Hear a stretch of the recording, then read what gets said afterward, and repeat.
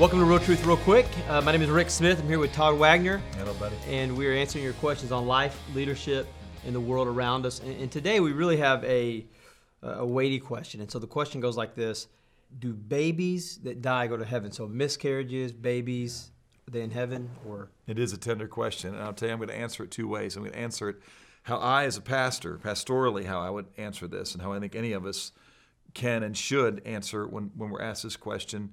And I'm going to answer it theologically in the way the Bible answers it. And I think there's going to be a little bit of a different spin on it. And I think both are important and both are true. So in Matthew chapter 7, when Jesus is talking about prayer, he says, ask, seek, knock, it'll be given to you. And he goes on and he tells this. He says basically, hey, look, you're a knucklehead. You're evil. And when your son asks you for a loaf, you're not going to give him a rock. If he asks for a fish, you're not going to give him a snake. Look, you're evil. You know what to do. How much more will your Father in heaven do what's right? In other words, what Jesus is saying right there is, trust me, man, I'm good. You know what to do that's good. I know what to do that is good. So this is how I would answer it pastorally.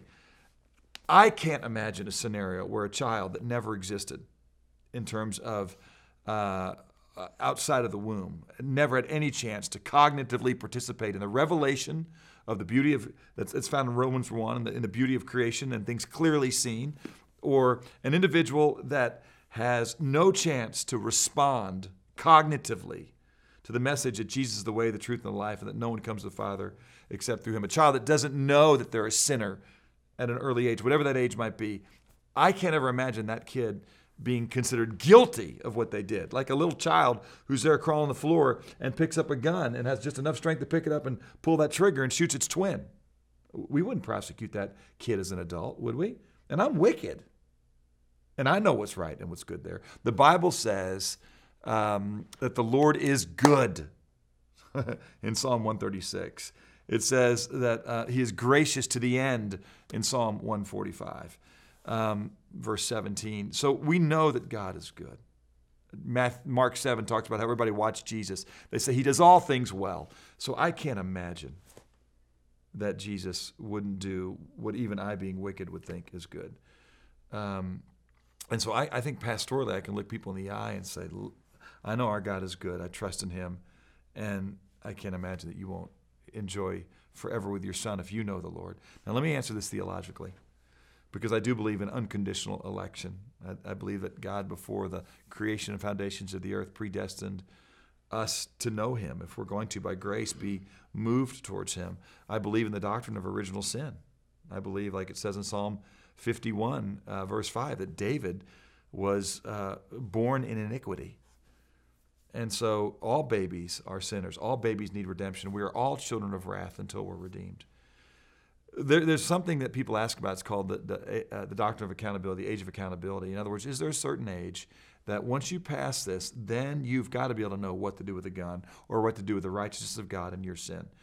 And all I would tell you is there's nothing clear in the scripture that talks about an age of accountability. Some people talk about the bar mitzvah, which means son, mitzvah law, son of the law. So at 13, when Jewish families would celebrate that now you're accountable before God, that might suggest an age of accountability. Some people would go to the censuses taken in the Old Testament and see that God said, number all the men that are eligible for war, men of war, ready to go fight. And that would be some reflection potentially of the age of accountability. I think all those references are still suspect and questionable.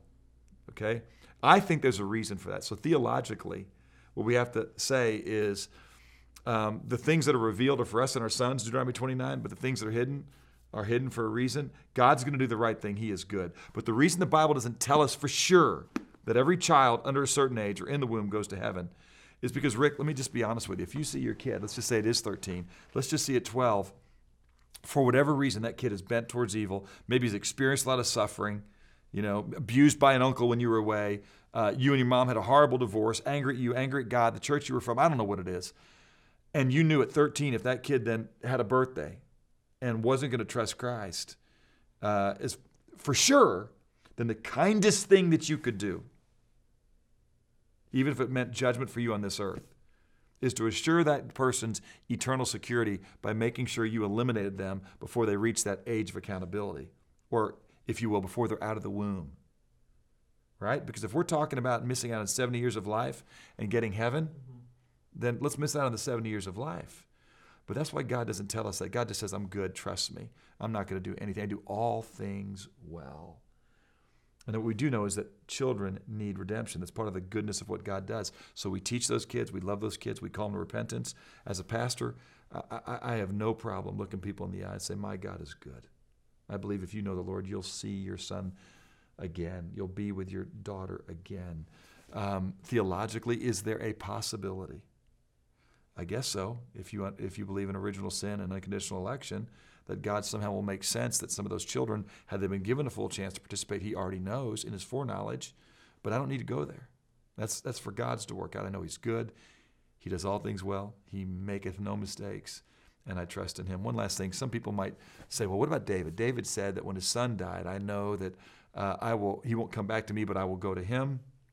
That could be a verse. I don't think it is in 2 Samuel. I think what David's really saying there at that point is, hey, I'm going to go to the grave too. I'm not sure David had a full developed understanding of judgment and eternity in that sense when he said it. And so I would say I wouldn't hide behind that verse to say definitively, biblically, that you'll be with your kid forever. I think what David knew is, I'll go to my grave. And I think David trusted in the goodness of the Lord. And so I think David had that hope that I have pastorally. Theologically, for reasons that evil men won't corrupt and then kill kids to save them, that's the reason I don't think it's in Scripture. So love your kids, lead your kids, teach them about the goodness of God, share with them the goodness of the gospel, and trust in God. Yeah, and the quote that you said many times here is, when I can't trace his hand, I can trust his heart. Yeah. And so God is a God to be trusted. And so we'll see you next week on another episode of Real Truth Real Quick.